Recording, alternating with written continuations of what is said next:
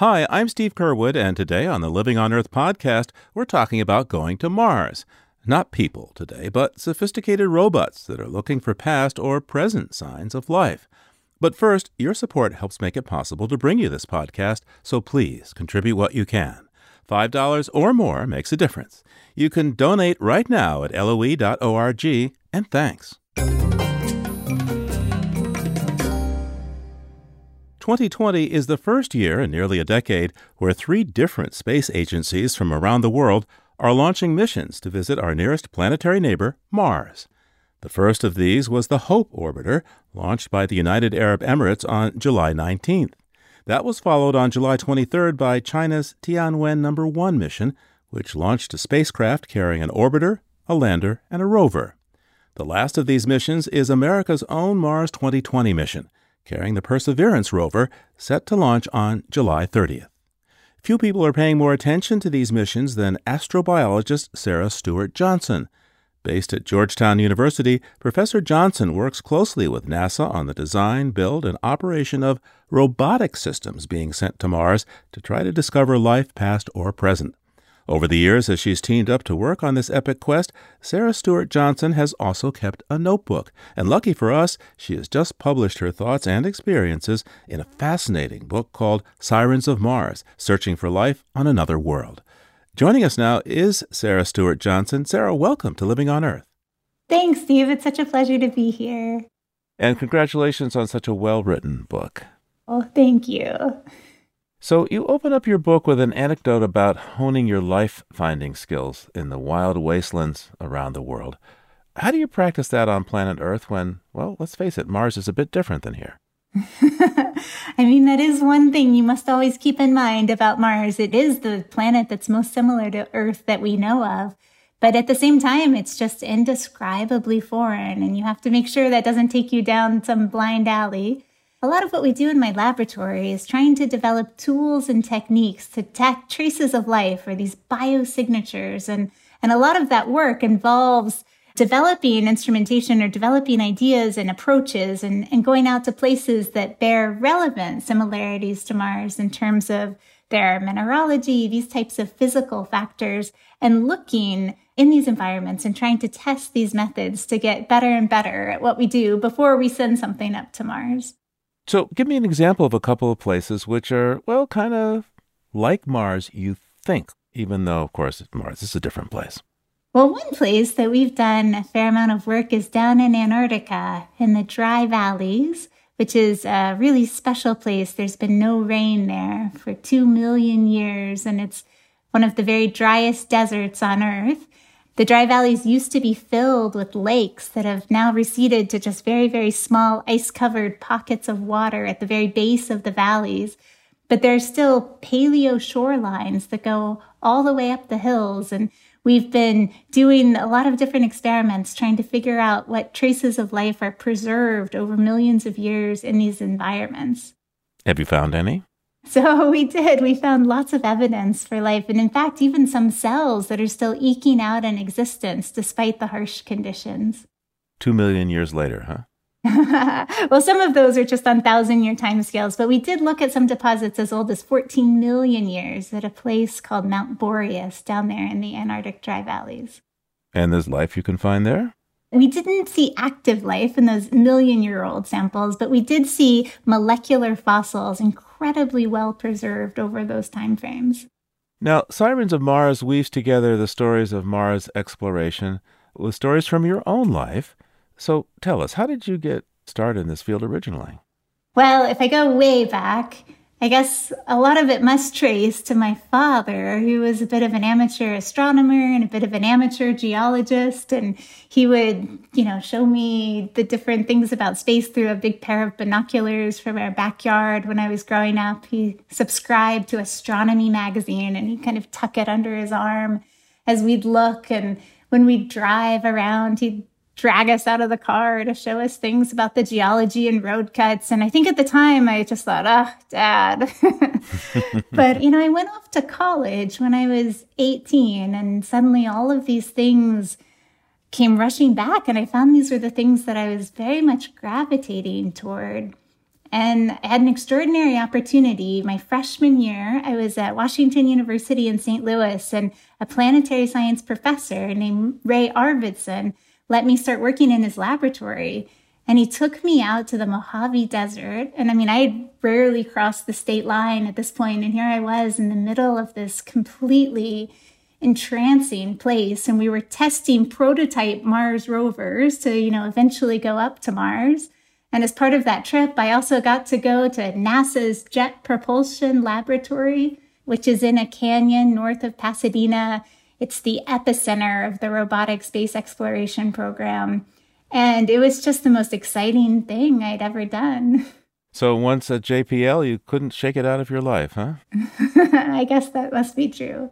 Often, though, let's face it, in this culture, young women aren't encouraged to do science. Who encouraged you initially, do you think? Yeah, my father for sure. I've been so lucky as I look back that, so many men and women encouraged me along this path. I had the pleasure of doing my PhD with this woman named Maria Zuber at the Massachusetts Institute of Technology, and she was just at the pinnacle of the field. She was the very first woman to ever lead a planetary mission for NASA. And working with her was incredible. She was such an inspiration and, really changed the possibilities and the way I imagined my own career unfolding because I saw her doing all of these extraordinary things.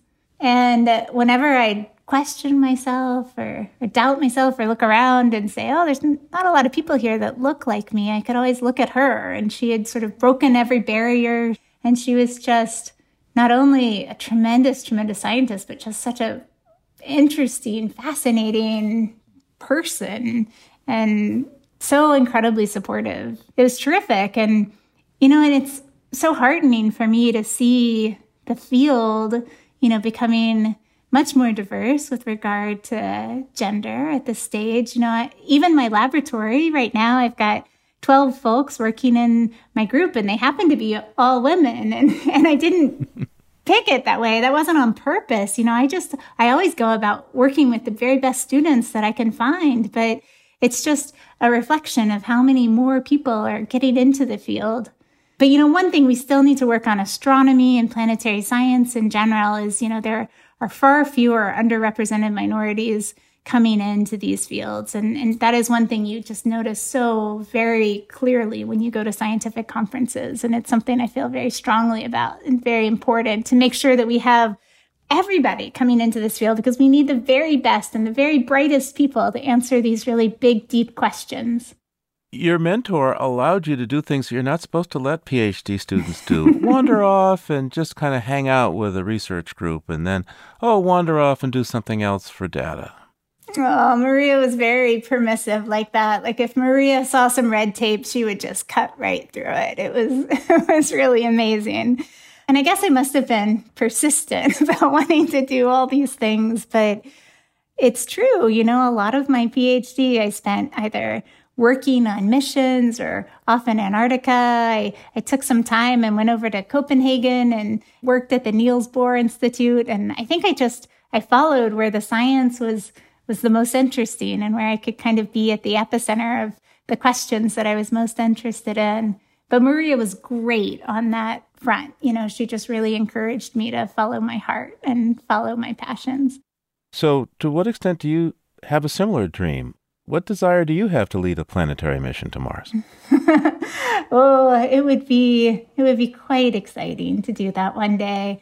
I am just captivated by this idea of are we alone and searching for life in the universe and these big questions, where did we come from and why is there something and not nothing? And did that something from nothing, did it happen once or did it happen time and again? And we're at this moment in human history when we have the tools to answer those questions.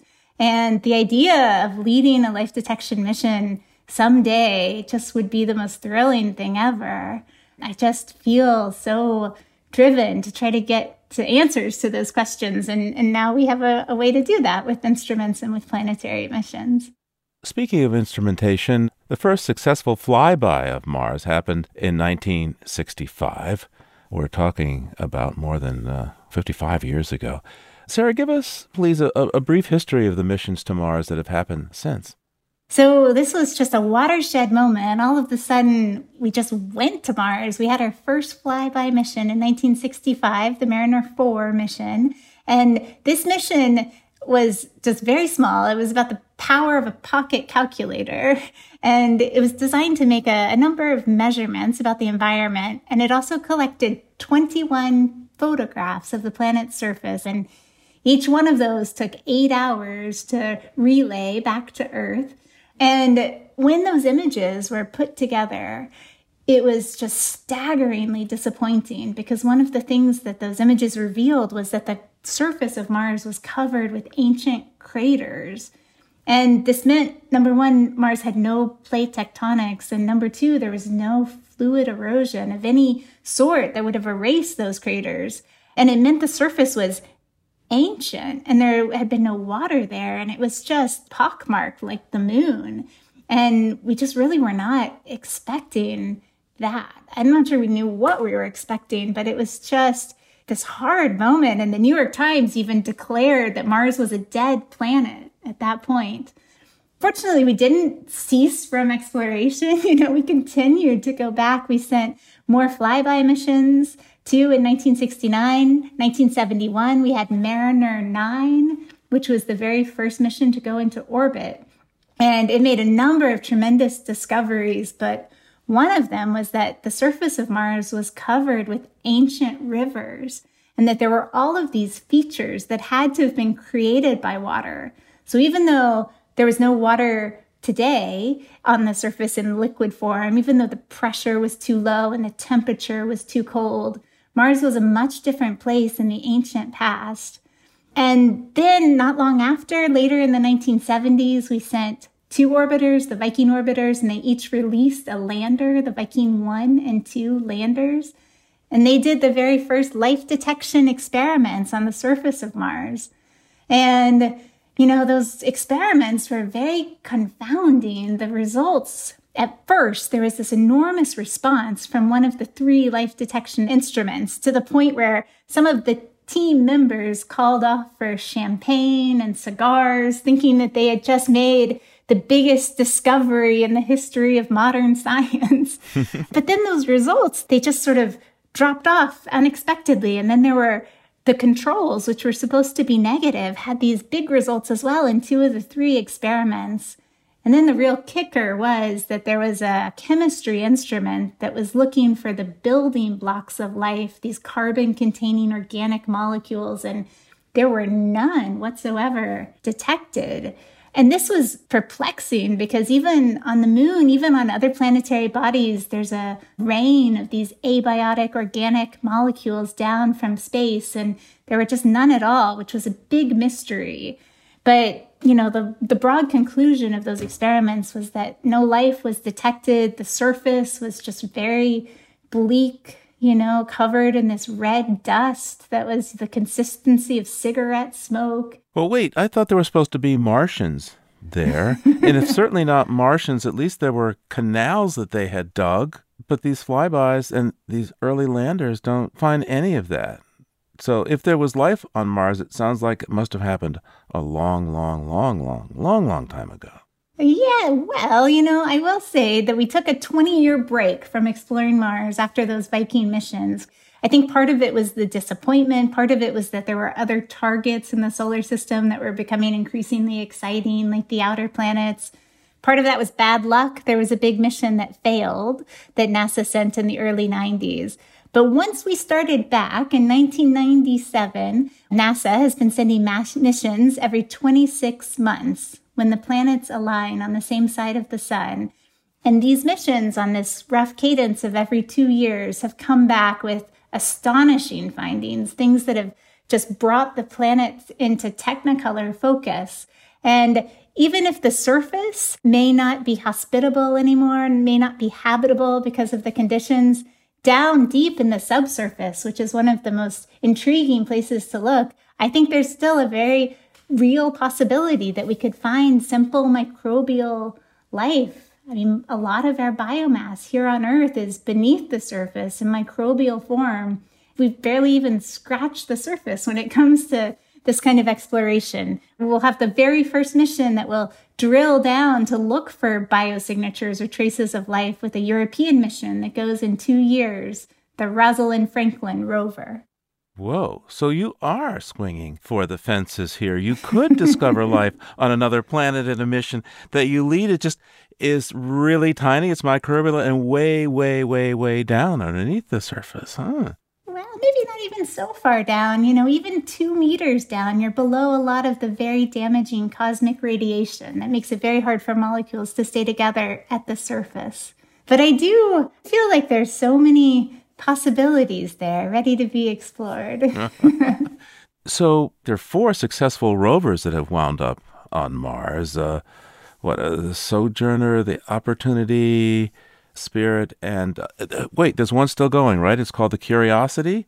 But what were these rovers' goals and accomplishments so far? And I guess it doesn't include finding life, but maybe that's a not yet, huh? Well, so NASA kind of went back to the drawing board when we began this new era of Mars exploration in the late 90s. It was driven, on the one hand, by this idea of better, faster, cheaper, have more missions, have them more often. And then there was also an idea that we should follow the water, because everywhere we looked on Earth, life could be very, very different in different types of environments, but the one constant seemed to be water, at least at some part of its life cycle.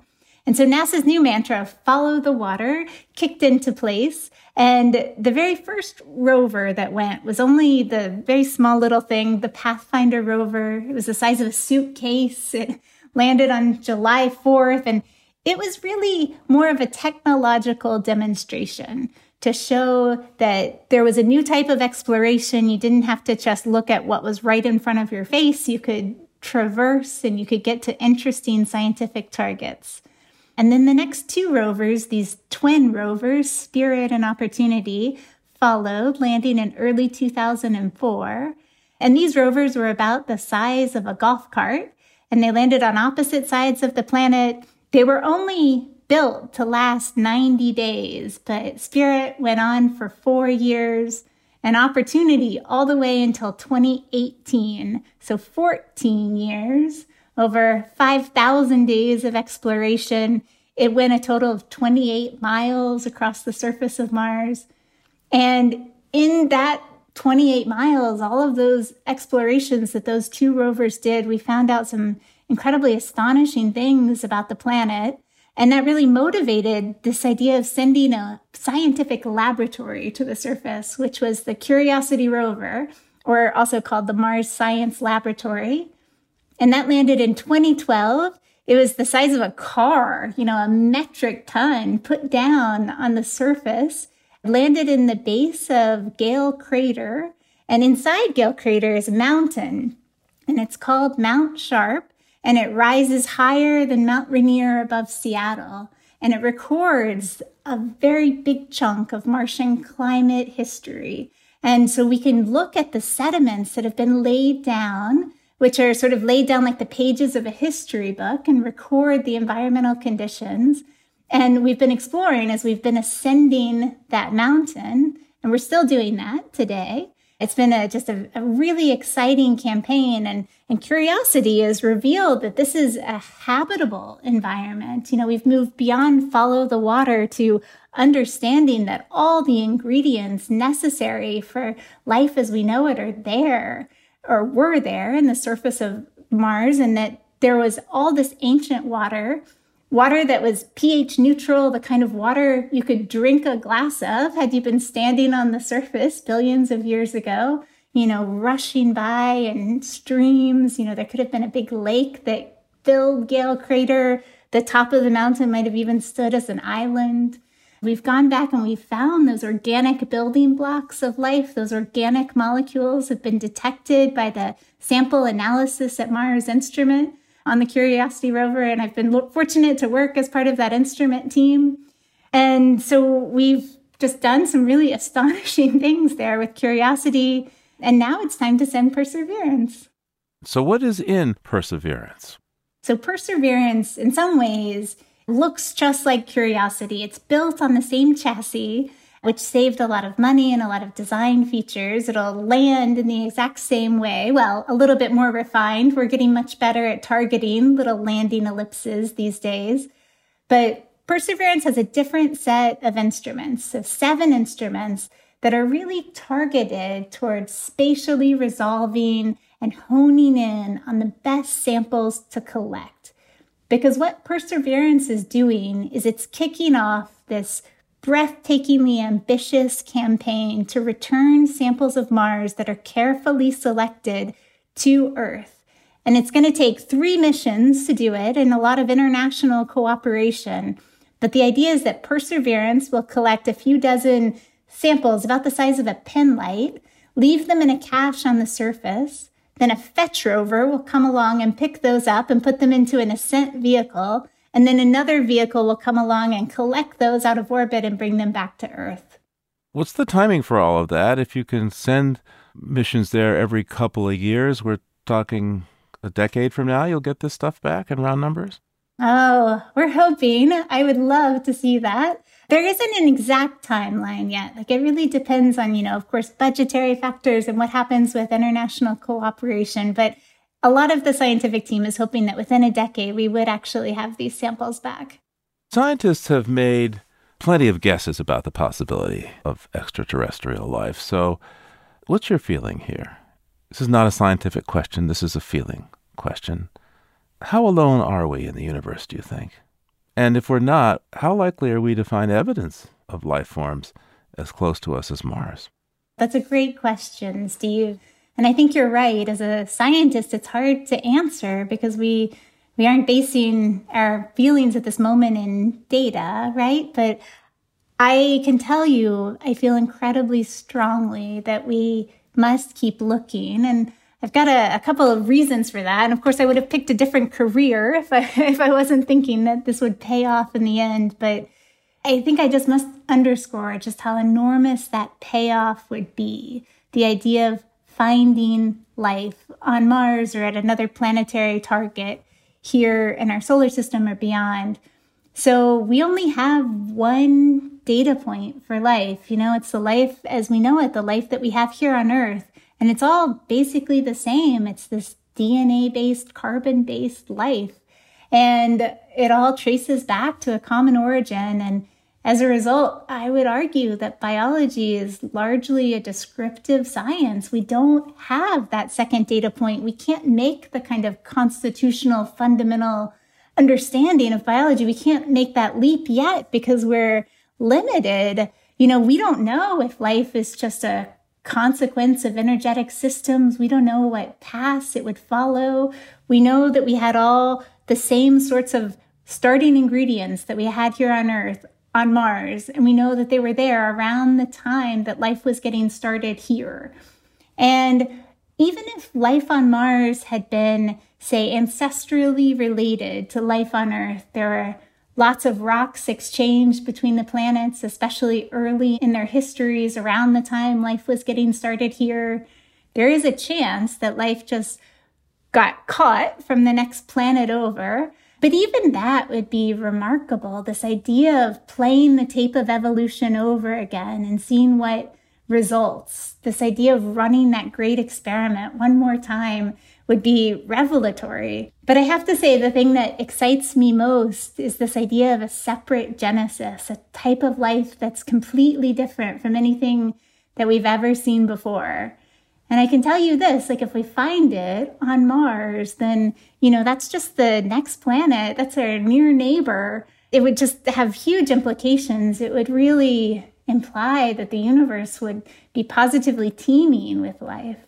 But in that case, if there is a different, unique basis of life, to what extent are you using the correct instruments to look for it? Oh, no, that's a great question. And this is something I feel very passionate about. I'm currently leading a big NASA project right now going after this very question that's not just looking for life as we know it, but also looking for life as we don't know it, something that we've been calling agnostic biosignatures. And the idea there is to look for signs of life that might not necessarily share the same biochemistry or the same underlying molecular framework as life here on Earth. And there are all kinds of ways that you can do this. You can look for signs of chemical complexity or unexpected accumulations of elements and isotopes. You could look for chemical disequilibrium or signs of energy transfer. And so in our team, we're working hard to develop tools and techniques that could really go after this type of life that could be, very different from life here on Earth, that could say not even be carbon-based, and that we could find ways that we could detect it, not just the sort of traditional tools that we use when we look back and say our early rock record here on Earth. Humans have perhaps always been captivated by space and, of course, more recently, space travel. What is it specifically about Mars that calls to us, do you think, the red planet?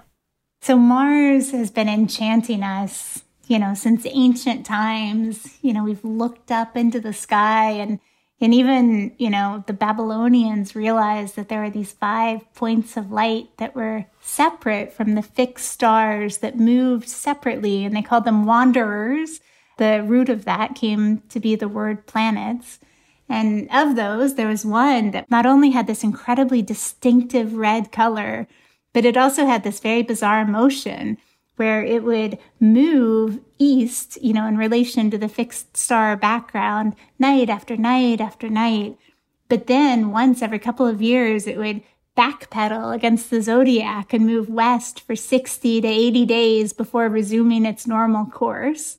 And it would effectively trace out this loop. And sometimes this elongated loop was smaller and sometimes it was larger. And I love this story from this. Plato had even concluded that the planets must have souls, for what else could these retrograde expressions be if not, free will coming to bear.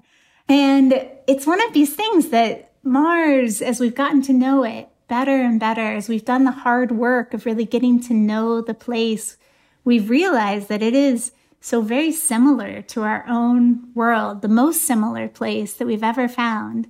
And yet, at the same time, it's indescribably foreign, yet it's different, yet it's every bit as complex as the Earth.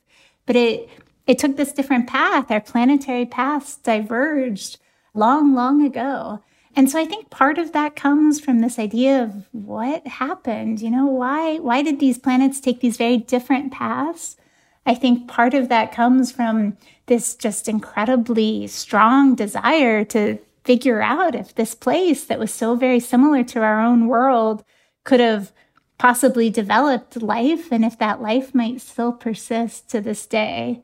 But I just think it's something that's hardwired into our human minds, this curiosity, this desire to explore and understand the world around us. So, fascination since the ancient times with Mars, but, 100 years ago, when we were still only able to look, and some people took quite interesting measures to try to get a closer look, we didn't have any of the technology that now has gotten us to actually put instruments there, things that can drill, and plans now to have them drill up a little something and send it back. So if you look ahead, say, another 100 years, what might we have in the way of technology that could much better inform us? So what kind of instrumentation would I love to see? Steve, I don't know if you watch Star Trek, but there was always this little instrument called a tricorder that you could use to recognize anything. And that would be my dream from a technological perspective, that you could have some little gizmo and you could find a sample and you could say, well, what is that? And is that alive? And is that life? That would just be extraordinary. And I think about, just the last 50 years of exploration, how the robotic machines that we are creating and sending as rovers and landers and orbiters to the planet's surface would have been just completely unrecognizable to that first batch of Mariner 4 scientists. And then when I go even further back, Mars 100 years ago, back at the time of the canal frenzy, when, much of the literate world believed that intelligent life had been discovered on the surface of Mars in the form of these engineered canals, which are really just kind of a figment of our vision, this remnant of how we were seeing the planet at such a very, very far distance, there are not this network of linear features on the surface as many telescopic observers were purporting to see. But just back then, even the idea of going to Mars was ludicrous. It was in the realm of science fiction, the idea that we could know more about it than, just a few things that we could observe through telescopes at a very great distance. And I think about that a lot in terms of exoplanets today. So these are the planets that are around other stars, other solar systems beyond our own. And they're incredibly far away. Steve, they're light years away. And the universe has a speed limit, and it's incredibly slow. And you can't go faster than 3 times 10 to the 8th meters per second. And it does feel like they're inaccessible. We might know a few things about it. We could maybe intuit a bit of information spectroscopically about the composition of their atmospheres, but the idea of really knowing these places just seems out of reach.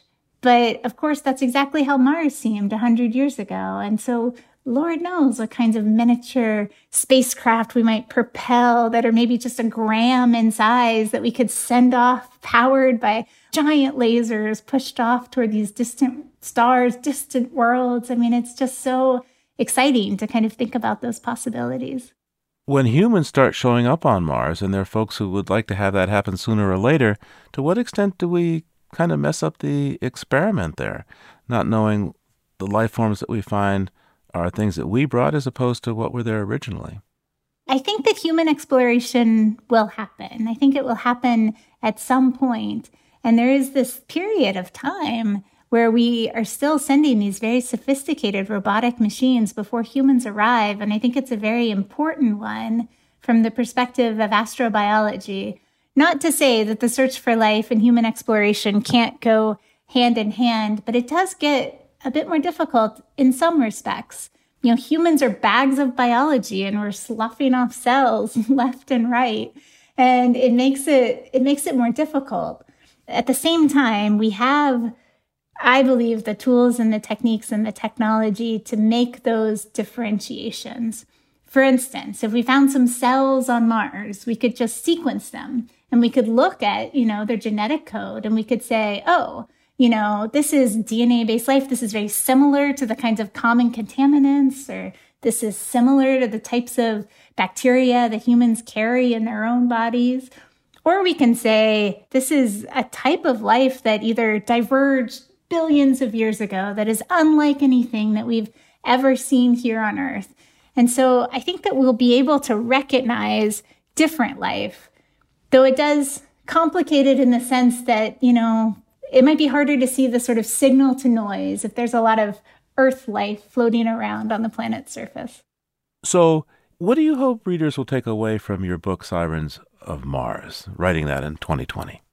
So, the book is not just about the science. It's really about our human relationship with the planet. And when I started writing it, it was just really a bunch of scribbles. Like I would go to these talks and seminars and I would read these papers, and there would be these things that would strike me as incredibly evocative or poignant or compelling, the kinds of things that would never find expression in the pages of scientific journals. And those ideas just started to coalesce. And at some point, I just felt that Mars deserved a different type of treatment, something that would really capture the majesty and the wonder of the entire quest. And that's how the book came together.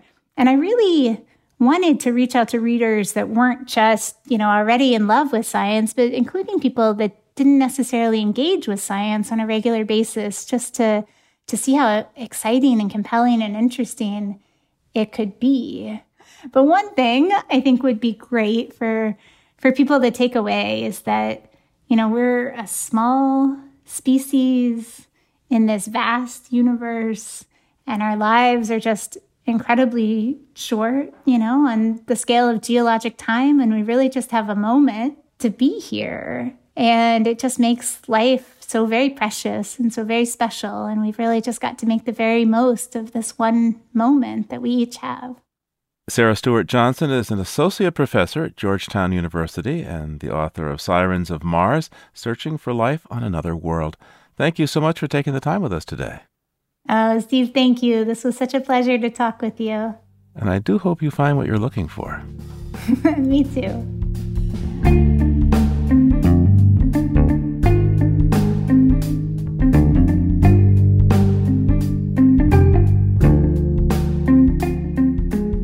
Living on Earth is produced by the World Media Foundation. Our crew includes Naomi Ehrenberg, Bobby Bascom, Paloma Beltran, Jenny Doring, Jay Feinstein, Ann Flaherty, Don Lyman, Isaac Merson, Ainsley O'Neill, Corey Suzuki, and Yolanda Omari. Jake Rigo engineered our show. Allison Laristeen composed our themes. You can hear us anytime at LOE.org, Apple Podcasts, and Google Podcasts, and like us, please, on our Facebook page, Living on Earth. We tweet from @LivingOnEarth, and you can find us on Instagram at Living on Earth Radio. I'm Steve Curwood. Thanks for listening. Support for Living on Earth comes from Sailors for the Sea and Oceana, helping boaters race clean, sail green, and protect the seas they love. More information at sailorsforthesea.org. PRX.